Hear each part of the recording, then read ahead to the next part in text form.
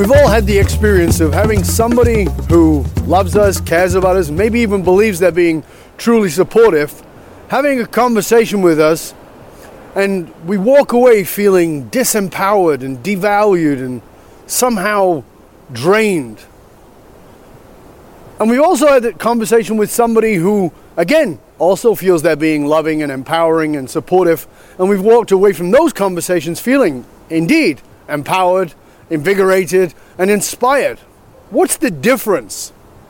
Both people are coming from a place of wanting to empower us, both of them are wanting to be supportive of us, yet one can leave us completely deflated, and the other one can leave us empowered. In this episode, we're going to explore what that is. What is the distinction that makes us feel empowered versus disempowered, and what is it that guides the path between those two places? The language pattern I want to focus in on is using a particular word, and the word is crazy. Think about how many times that word has been used on you and how many times you've used it on another person. It would be crazy for you to leave that job. It would be crazy. You're crazy to even think about leaving your family. You're crazy to think about leaving your country. You're crazy to think about leaving this or that. You're crazy to think that you could do this or that you could do that. That language around crazy, what is that about and why does it happen? I remember when I was moving and leaving Australia to move to Canada, and I was gathered at the airport with a bunch of really wonderful people who were my friends and had been very close to me and very dear to me.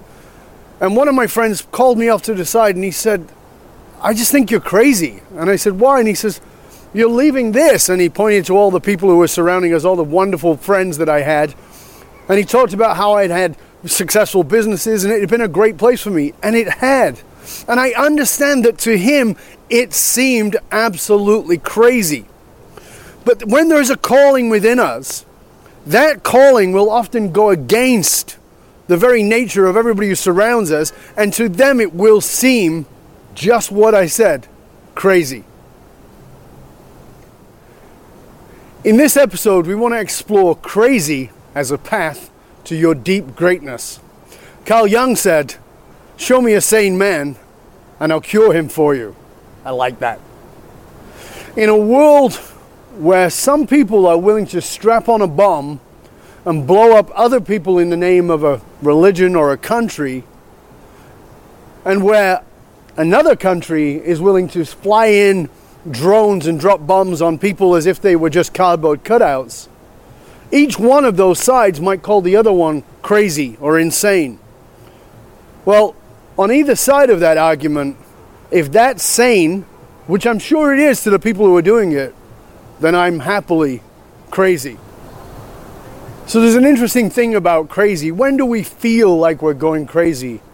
And the answer is when we stop thinking in the way that everyone who surrounds us thinks. When we stop thinking in a conventional manner, we begin to feel crazy.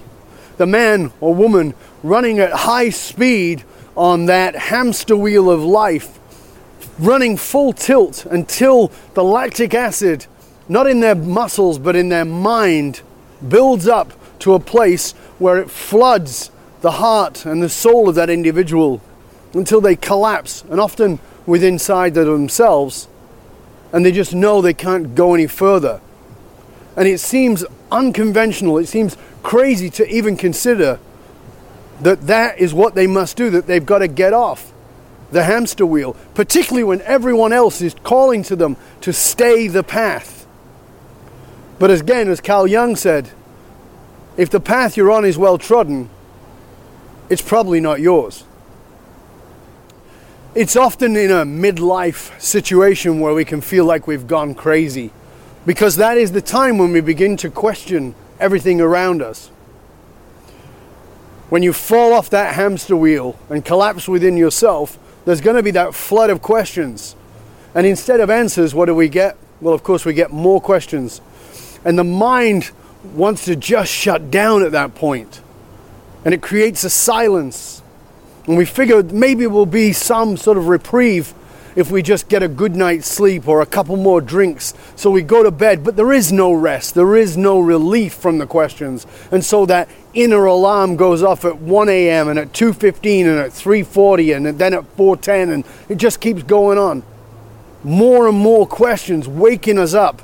And it's as if it's not just waking us up from our slumber, but waking us up from the reality that we've been living in, to question deeper versions of who am I and why am I here? And it can feel like you're going crazy. But what if that craziness, that questioning within you is actually the beginning of the path to your sanity and your deep greatness about who you really are and why you're here? At that point, we might look for a friend, somebody to share with about our dilemma. And as we talk to them and share with them, they may be incredibly loving and caring people, but you might find them gently trying to nudge you back against the rails, back into the pen from which you came, into your box. And you can't really blame them, because let's face it, after all, the box they're trying to push you into is the box that you trained them was real for you. It's the one you made them think was who you actually are. And furthermore, if they truly supported you in that questioning, they would actually have to examine their own reality. On another episode, we talked about mirror neurons. You see, when something is happening for somebody else and we observe it, particularly if we're deeply engaged in it, we begin to question our own reality. And that, well, that's not really an option. Because if you're going crazy, I'm not going crazy with you. In many ways, the pioneer of this work was the man I've mentioned many times already, Carl Jung. He was, of course, mentored by Sigmund Freud, but they became, in many ways, adversarial with each other. Jung saw the deep psychological sense of who we were, the psyche, as this vast ocean of spirituality in which you could fish for your own healing and your own enlightenment. Whereas Sigmund Freud saw it as a repository of unfulfilled desires. And it's interesting because it was Jung's own struggle within his own psyche, where he felt like he was going crazy. It was on that battleground of his own mind where he made many of his breakthroughs. It was Carl Jung who influenced Abraham Maslow and the hierarchy of needs, and of course, Joseph Campbell and the hero's journey. Jung said, "Let your madness shine." What if crazy is the path to your sanity? However, you should know this, that if you let your madness shine, the thought police dogs will come nipping at your heels and try and get you back into that sheep pen of behavior that is conventionally acceptable. See, as tribal beings, we want to keep everybody close to us. And that means inside an agreed reality, whatever that reality is. But think about it. Think about reality for a moment. What is it beyond a set of beliefs and experiences? In fact, I would go so far as to say to you that what we call normal and we call sane is the intersection of thought, belief, and experience. If you want a different reality, it may be difficult for you to change your thoughts. It may be difficult for you to change your beliefs. So one of the ways you can do that is to step into a different experience, to step into an experience that challenges the way that you believe. Then your world begins to open up. And very often when we come to that place where we feel like we're going crazy, it's because there's been an experience that has shattered the walls of who we thought we were, that has made us question the very fabric on which we weaved our reality. When somebody says to you, "You're crazy," what are they actually saying?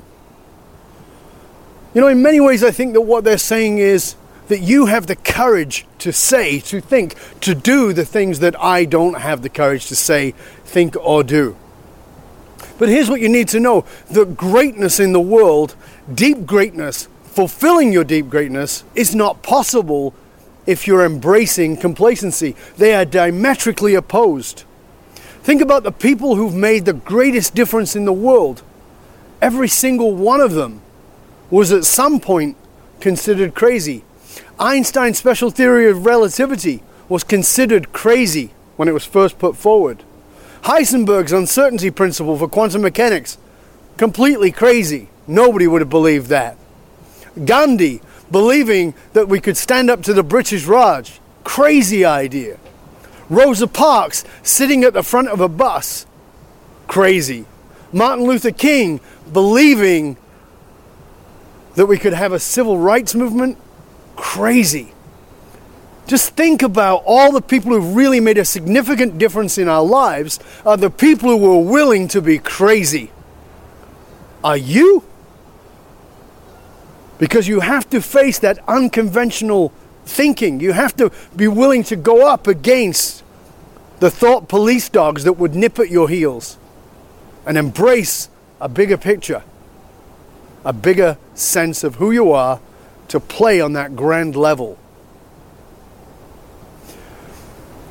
Those of us who embrace deep greatness must be willing to embrace craziness, because we are the explorers. We're exploring new lands, not to conquer them, but in fact to have them conquer us.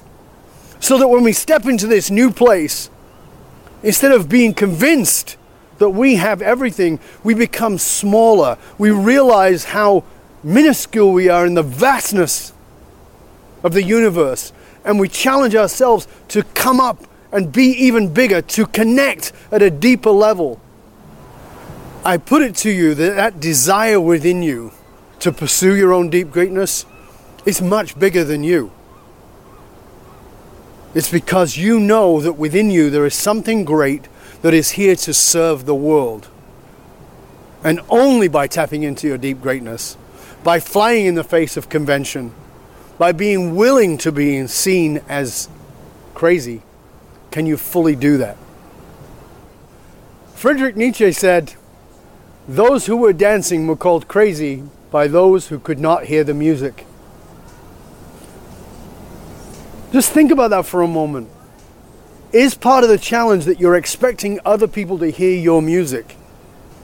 They can't. They have their own music. And let's face it, they can barely hear that. I was in a conversation recently with an ex-military guy who has become a leadership expert. And we were having a conversation about listening to that inner guidance within us. And one of the questions he asked me is, why do people ignore that voice within them?